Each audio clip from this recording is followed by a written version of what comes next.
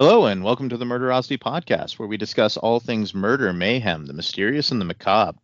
I'm your co host, Bob Hancock, joined on the other side by Rebel Roan. Rebel, how are you today? Oh, I'm doing pretty good. How about you? I can't complain at all. This is one of those cases that we're going to be discussing today that it's too much to believe sometimes. I'm not going to say too good to be true, but the amount of coincidence and twistiness is, yeah, it's just hard to believe sometimes. If you watch this movie, you wouldn't believe it. Yeah, it's a little crazy. I would almost accuse a Hollywood director of sloppy writing if he had put this before me without prior knowledge. Yeah. So who do we have to thank for this most excellent case this week? So this week we're giving a shout out to Emerald, also known as G, also known as Auntie M. All of those things apply. We really appreciate the tip for this case. Now, where does this case take us? It takes us to Harrington, Delaware in 1991. Harrington was a small town full of mostly friendly people. So Harrington, Delaware is a city in Kent County, Delaware, in the U.S. It was founded back in 1780 by Benjamin Clark, and at that time it was known as Clark's Corner. Now, you and I come from a place where we had our own Clark's Corner going out towards Alcova, but this is a little bit different. Now, in 1862, the name Harrington was adopted by the town, and it's part of the Dover Metropolitan Statistical Area, Dover being the capital of Delaware. Now, Harrington is known really for one thing and one thing only, and it's that it hosts the annual Delaware State Fair each year. This state fair brings in some pretty big acts. Reba McEntire has performed there, Brad Paisley, Little Big Town, a lot of the bigger country and western names. The population was only 3,774 in 2020, and it was actually named for the Honorable Samuel Maxwell Harrington. He was a former chancellor of the state, and the town itself actually developed as a railroad junction along the Delaware Railroad, and it served as a rural trading hub for many, many years. However, I don't believe that's why you've brought me to Harrington today. It is not. So why did you bring me here? So today we're going to look at the case of Dorothy Mae Donovan. She was born in Burrsville, Maryland on May 18th, 1921. She was the second daughter of John and Ethel Bonney. Dorothy married Wallace Holden, who passed away in 1968. She then married Ralph Donovan, who passed away in 1987. Dorothy had 3 children named Charles Holden, Brenda Alexander, and Diana Reinhardt. She had a great love for her family and loved being a mother and grandmother of 7. She was an energetic woman who loved gardening and caring for animals. At the time, she lived on a farmhouse on the 163-acre farm near Harrington, Delaware. Holden lived on an adjacent trailer on the farm and worked at the DuPont Company factory. On June 23, 1991, Holden ended his shift at the factory and stopped by a Hardee's in Harrington, ordering a hamburger and coffee inside, and walked back out to his truck. As he began to back out, he noticed a man standing at his driver's side window. The man asked Holden for a ride, but he hesitated since it was so late. The man told him a story about his sister having just had a baby at Milford Memorial Hospital and that he needed a ride and he was, quote, in a big-time bind. He told him he couldn't take him far because he lived close by. Then he agreed to take him part of the way. 3 miles down the road, Holden pulled off at the intersection with Killen Pond Road, where he normally turned to go home. He told the man that it was as far as he could take him, then pointed to a phone booth nearby and told him he could call for a ride. The man became angry and said he wouldn't get out of the truck because he needed to get down the road. Holden tried to explain that he had previously said he could only take him a few miles. Even angrier, the man said, "Listen, I got a problem and I ain't getting out of this truck." Apologizing, Holden told him that he couldn't help him and that he had to get out. Suddenly, the man punched Holden in the face, picking up a screwdriver from the truck's floor and demanded both money and the truck. Holden grabbed his keys and jumped out. The man tried to drive off but realized that he'd taken the keys, then got out and ran after him. Running to a nearby business named Blake's Garage, he banged on the windows, but there was no one there. The man still wielded the screwdriver and said, "I'm going to kill you. I'm going to kill you right here." He demanded that Holden give him the truck. Holden said to calm down, and then he said he would take him wherever he wanted to go. As they headed back to the truck, Holden got in quickly and drove off before the man could get inside. Speeding away in the opposite direction of his trailer, he drove for several minutes before turning around. He didn't see the man anywhere, so he decided to head back home. However, once he arrived, he saw the man standing in his yard looking through the windows of his trailer. Somehow, the man had found his trailer, which, as we said earlier, was beside a small farmhouse where Dorothy Donovan lived. Holden rushed to a payphone outside of the Hardys and called the police at 1:19 a.m. While he waited, he tried to call Donovan several times, but she didn't answer, despite the fact that she usually stayed up until he got home. The police categorized the call as low priority. At 3 a.m., Corporal Myrna Williams Kinney of the Delaware State Police arrived at the payphone to meet with Holden. He explained how he had seen a man around his and Donovan's home and wanted someone to go there with him. They arrived at his trailer first and found nothing amiss. Holden asked Corporal Kinney to look at Donovan's house, which was about 60 feet away. They walked across the yard to the back door, which they discovered had the window broken out. In an upstairs room, they found Donovan deceased. She had been stabbed more than 24 times in the face, arms, and chest. The medical examiner stated that the stab wounds were from a cutting instrument and could have been consistent with a screwdriver or a knife. They believed that she had been murdered around 1 a.m. Holden reportedly stated, "I can't believe he killed her." So the fact that he stabbed her with a screwdriver, looking into this, it's not as uncommon as I had originally assumed. Now, in the U.S., stabbings are the third most common way to kill someone in a murder scenario in the U.S. However, in the United Kingdom, it is the most common way that people are murdered. So scientists in the UK were actually looking into like what type of force is actually necessary to use different types of weapons and whatnot for stabbing. And what they found was that the weapon geometry was characterized and related to the peak force that's required for actual penetration. So the results show that there is a direct correlation between the cross-sectional area of the screwdriver head and the amount of force required for penetration. For example, like screwdrivers with a larger cross-sectional area, like a large Phillips head screwdriver, would actually require significantly greater force to penetrate. They found that it was between like 100 and 120 newtons, but sharper slotted screwdrivers like a flathead penetrated at a much lower force, which was around 30 newtons. So the forces required for penetrating with screwdrivers were definitely higher than sharp knives, but a Phillips head they actually found was very similar to if you were trying to stab someone with a blunt knife.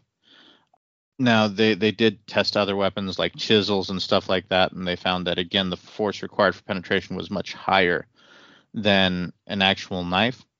So for this guy to do this to Dorothy, he had to put a lot of force and anger, or definitely a lot of strength and force behind what he was doing. This isn't an oops type moment. So, I mean, it's a pretty brutal thing that happened to this poor old woman. Yes. So, was this maybe like a robbery gone wrong, or something along those lines? So her purse was untouched, and nothing appeared to be missing or out of place in the house. So the police ruled out both robbery and sexual assault as motives, and Donovan had no known enemies. Initially, investigators suspected Holden and thought he concocted an elaborate alibi, and Detective Gregory Nolt of the Delaware State Police stated that the mere coincidences in his story made it difficult to believe. It was difficult to believe that Holden had picked up the man, taken him a couple of miles, dropped him off, and then he somehow managed to show up to Donovan's house and kill her, despite not knowing either of them. One of the detectives said, "Only an idiot would believe that story, not me, an experienced policeman." During questioning, detectives told Holden that they didn't believe his story, especially that the man could have walked half a mile down the road and managed to happen upon his trailer. After doing some digging, they discovered that he was having some financial problems and that Donovan had recently taken out a life insurance policy and had listed Holden as the beneficiary. He also refused to take a polygraph test. The police even considered that Holden may have hired a hitman, but eventually ruled that out.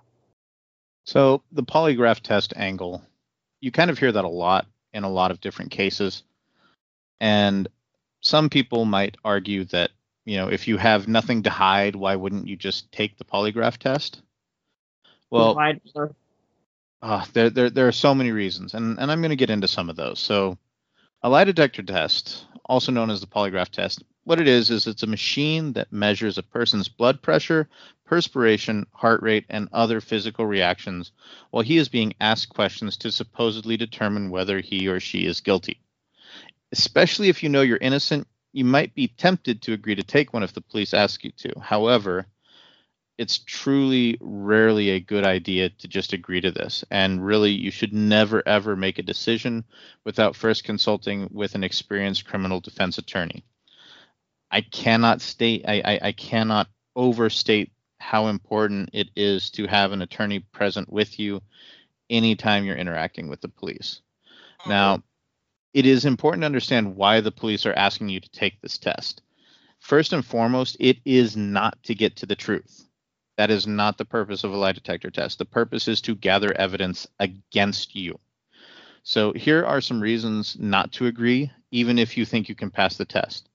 Reason number one, it is not required. The police cannot force you to take a lie detector test, whether you are a suspect or have been arrested. Second reason is unreliable results. So the results of a lie detector test are unreliable, and many innocent people have failed them. And even if you pass the test, it does not mean that you will not be charged with committing a crime. When I was living in Denver, we were watching a true crimes documentary, and crazily enough, the murder took place across the street from the apartments we were living in.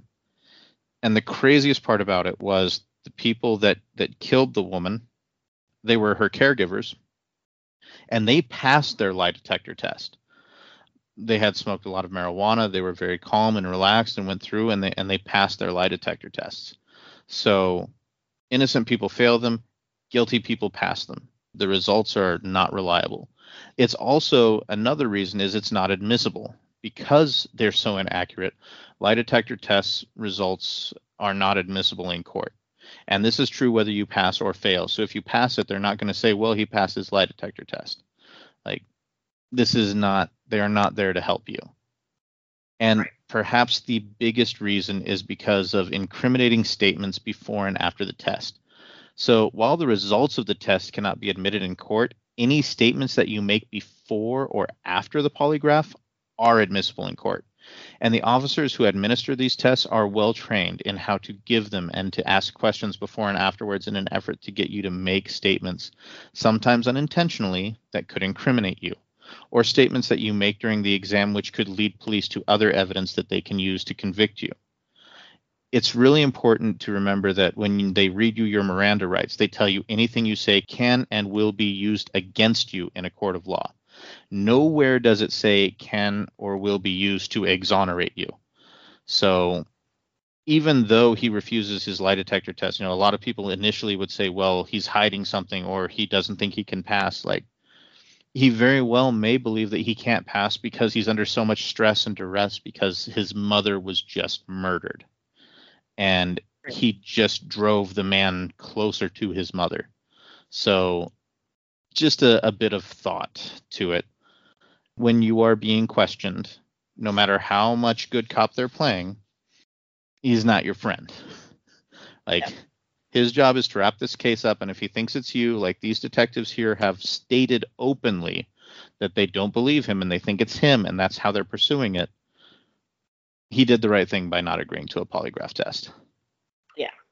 So how did they figure out that it wasn't him or that it was this other guy that they didn't believe existed? So Detective Nolt said it wasn't until they went back and interviewed people at the Hardee's restaurant that they discovered that the man actually existed. Several people said he'd asked them for a ride, and some also saw him getting into Holden's truck. One witness stated that they saw the man chasing Holden at the intersection, and others stated they had seen the man walking near the farm where they lived. One person even said the man had knocked on their door before he continued on his way. There was other evidence to corroborate Holden's story. He had injuries to his face where the man had punched him, as well as burns on his wrist from where his coffee spilled on him during the scuffle. Investigators conducted forensics testing on the house and found physical evidence at the scene. There was a bloody palm print on the banister and 2 sources of DNA on the banister, as well as a light switch that didn't belong to Holden. They eliminated Holden as a suspect. The man was described as a black male in his late 20s or early 30s, 5'8" or 5'9", 150 pounds. He had a slender build and pockmarked complexion. At the time, he wore brown dress pants, a brown plaid shirt, and large, dark plastic framed glasses with oversized lenses. Police suspected that he may have been on drugs at the time. A composite sketch was created and distributed. Investigators believed he may have been passing through the area and then fled to another part of the country. They didn't believe the man knew Donovan and Holden were related. Holden and other witnesses picked a man named Rich Mitchell out of the photo lineup. He had had arrests for forgery and petty theft and lived in Harrington at the time. However, he had a full beard while the suspect was clean-shaven. He also not only had an alibi, but was not a match for the bloody palm print and was thus cleared. Two FBI profilers who later examined the case concluded that Dorothy knew her killer. They believed that the murder was premeditated and committed by someone she didn't perceive as a threat. Donovan never got out of bed despite the window on the door being broken, and the floorboards were very creaky. They assumed that she would have gotten up if it was a stranger, but she didn't. The profilers believed that the killer staged the scene in order to make it look like a random crime. They pointed to Corporal Kinney's claim that the killer may not have been able to reach through the hole in the broken window to unlock the door, and that Donovan's body had been arranged to make it look like a possible sexual assault. The profilers also didn't believe a random killer could have navigated Donovan's house in the dark. There was also a pillow placed over her face after the crime, and the number of stab wounds indicated that the killer had shown a lot of anger, which would be unusual for a random crime. From there, the crime went unsolved for a number of years. Holden's siblings didn't speak to him for a number of years, thinking that he either had something to do with the murder or possibly blaming him for giving the killer a ride to what was very nearly Donovan's door. In May of 2004, the DNA from the crime scene was uploaded into the Combined DNA Index System, also known as CODIS, which is a national DNA database. In November 2005, the DNA was matched to 41-year-old Gilbert E. Cannon, who lived in Delmar, Maryland. The bloody palm print was also matched to him. So you bring up the DNA databases. What that is, a DNA database or data bank, is a database of DNA profiles which can be used in the analysis of genetic diseases, genetic fingerprinting for criminology, or genetic genealogy. So DNA databases may be public or private, and the largest ones being national DNA databases, which is what we have here. So DNA databases are often employed in forensic investigations, and when a match is made from a national DNA database to link a crime scene to a person whose DNA profile is stored in the database, that link is often referred to as a cold hit. So a cold hit is a particular value in linking specific person to a crime scene, but it is of less evidential value than a DNA match made without the use of the database. So one positive thing from this is that research has actually shown that DNA databases of criminal offenders do tend to reduce crime rates. So did they actually find this guy after they identified who it was? So Cannon was living in Delaware at the time of the murder, where he had previous convictions for robbery, theft, escape, resisting arrest, disorderly conduct, burglary, and assault. After all that, he spent 7 years in a Maryland prison for drug and robbery charges, as well as a murder he committed in 1997. Prior to his release in September 2004, Cannon's DNA was collected. Photos of him from around the time of the murder also bore a strong resemblance to the composite sketch. Initially, after his release and the DNA had come back as a match, the police were unable to find him. However, on January 18, 2006, he was arrested at his girlfriend's house 40 miles from the murder scene. He was charged with first-degree murder, possession of a deadly weapon during a felony, and first-degree burglary. When the police questioned him, he denied any involvement in Donovan's murder. He stated, "I'm not going to sit here and say that I killed somebody or that I was even there." "Well, Gilbert, one thing I can tell you is that you were there. It is impossible for you not to be there. We're just telling you on tape that is your DNA, no ifs, ands, or buts. It's no one else's. It's a perfect match. I don't know what you were doing back then. I have no idea, and we're actually hoping to try and sit down and get this resolved," said the police. A few hours after the investigators presented the evidence against him, he confessed, stating, "Basically, I went out.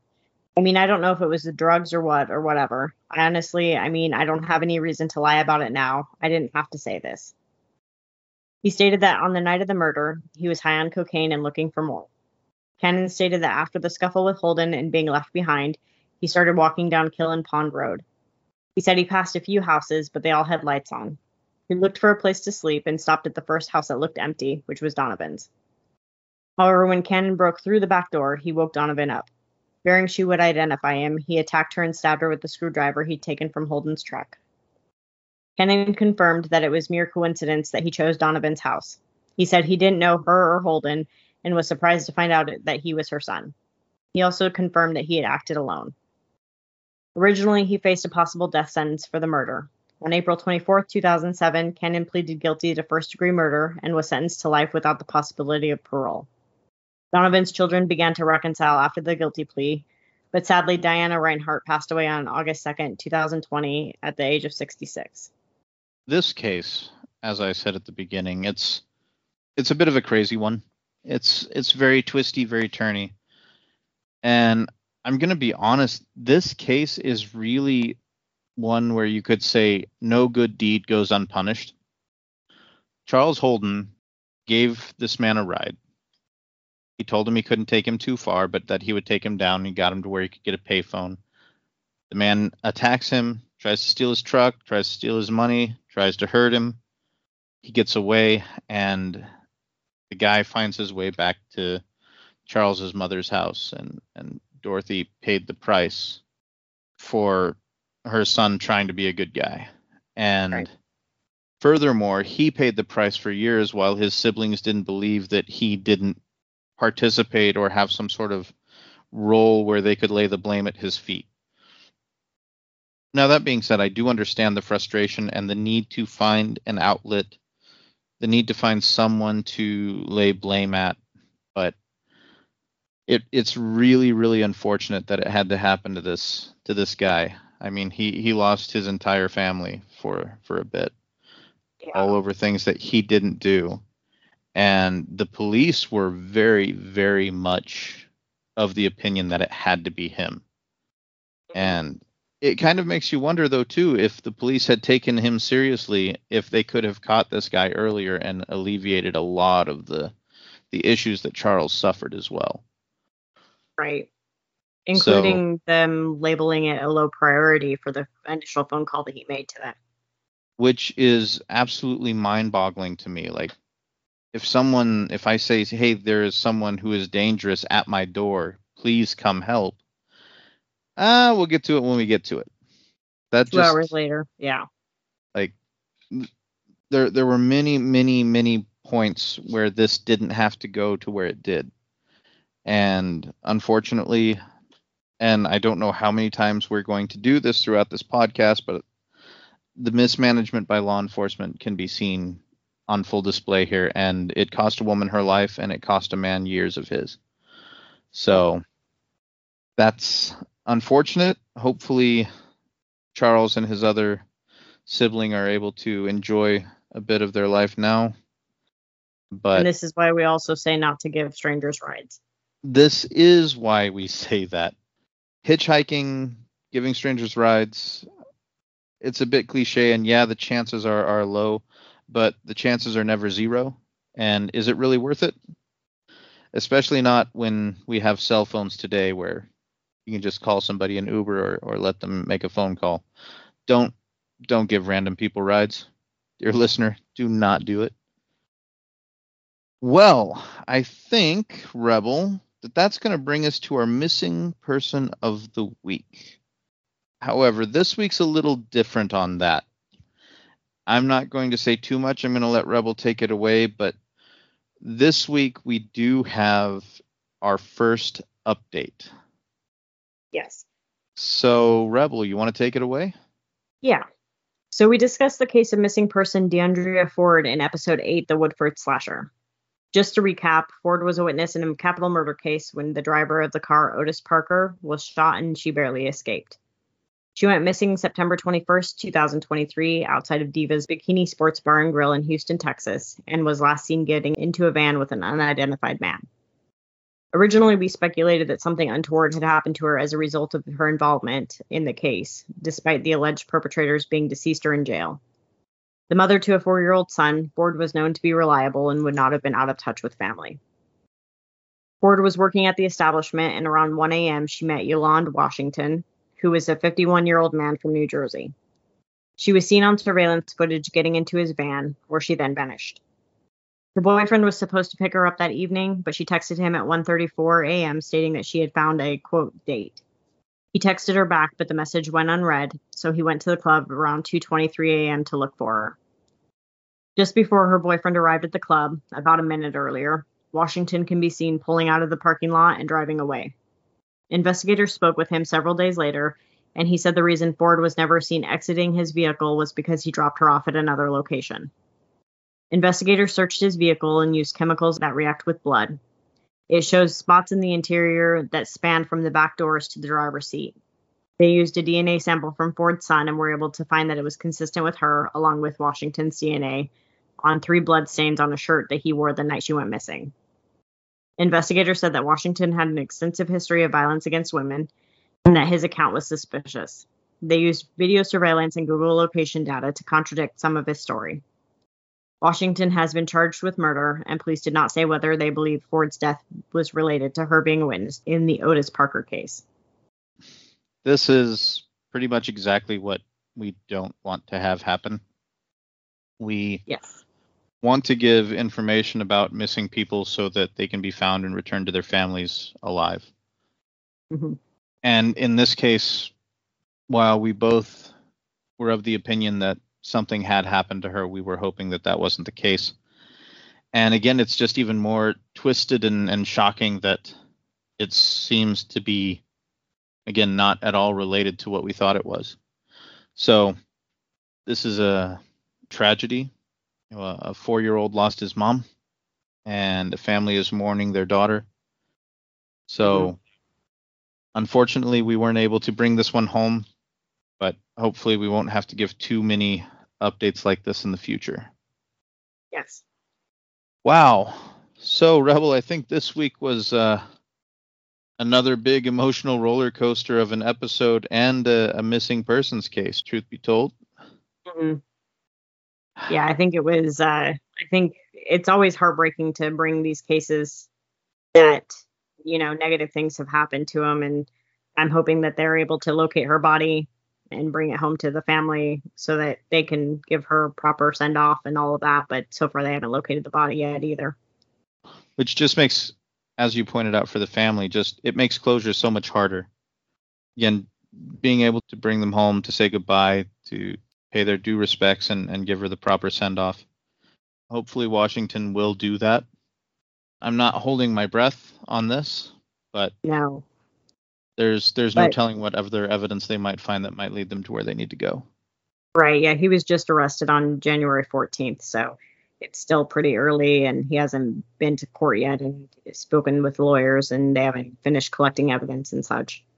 That's true. So there is time, and truthfully, sometimes prosecutors will use stuff like that as incentives for a plea deal. So we will see. If there is another update, dear listeners, we will give that to you as well. We are not going to be doing another missing persons this week, as we figured this would be an appropriate part of the show for this. So yes. So yeah, I think Rebel, that's about as much as I can handle for 1 week. Yeah, definitely. So as much as we do enjoy bringing you this content, we do appreciate every like, every subscribe that you guys give us. But even more importantly, when you share it with your friends and family and grow our Murderosity family, that just helps out in ways that you can't imagine. Now, let's say they want to do that, Rebel. Where can they send their friends and family to enjoy our podcast? So we host on Podbean, and we're available on most of the major platforms, so Apple, Spotify, Amazon, and so on. We always post our show notes on murderosity.com. We accept submissions for tips and stories to murderosity@gmail.com. And we can be found on most of the social platforms as Murderosity or Murderosity Podcast. And we're always willing to interact with people there. So if they have tips, they can also post them there for us. Yes, we've had quite a few requests. We've even had people that have written us to give us updates. We love interacting with you. We don't just say that. This is actually a passion for us. So keep those messages and information coming, and we will interact with every single one of you when we can. So I think that's going to do it for me this week, Rebel. I think that That was a pretty twisty turny case and a very emotional recap for our missing persons report. Yes. Thank you, dear listeners, for coming and visiting us. We will be here again next Friday. We look forward to seeing you then, and y'all stay safe out there.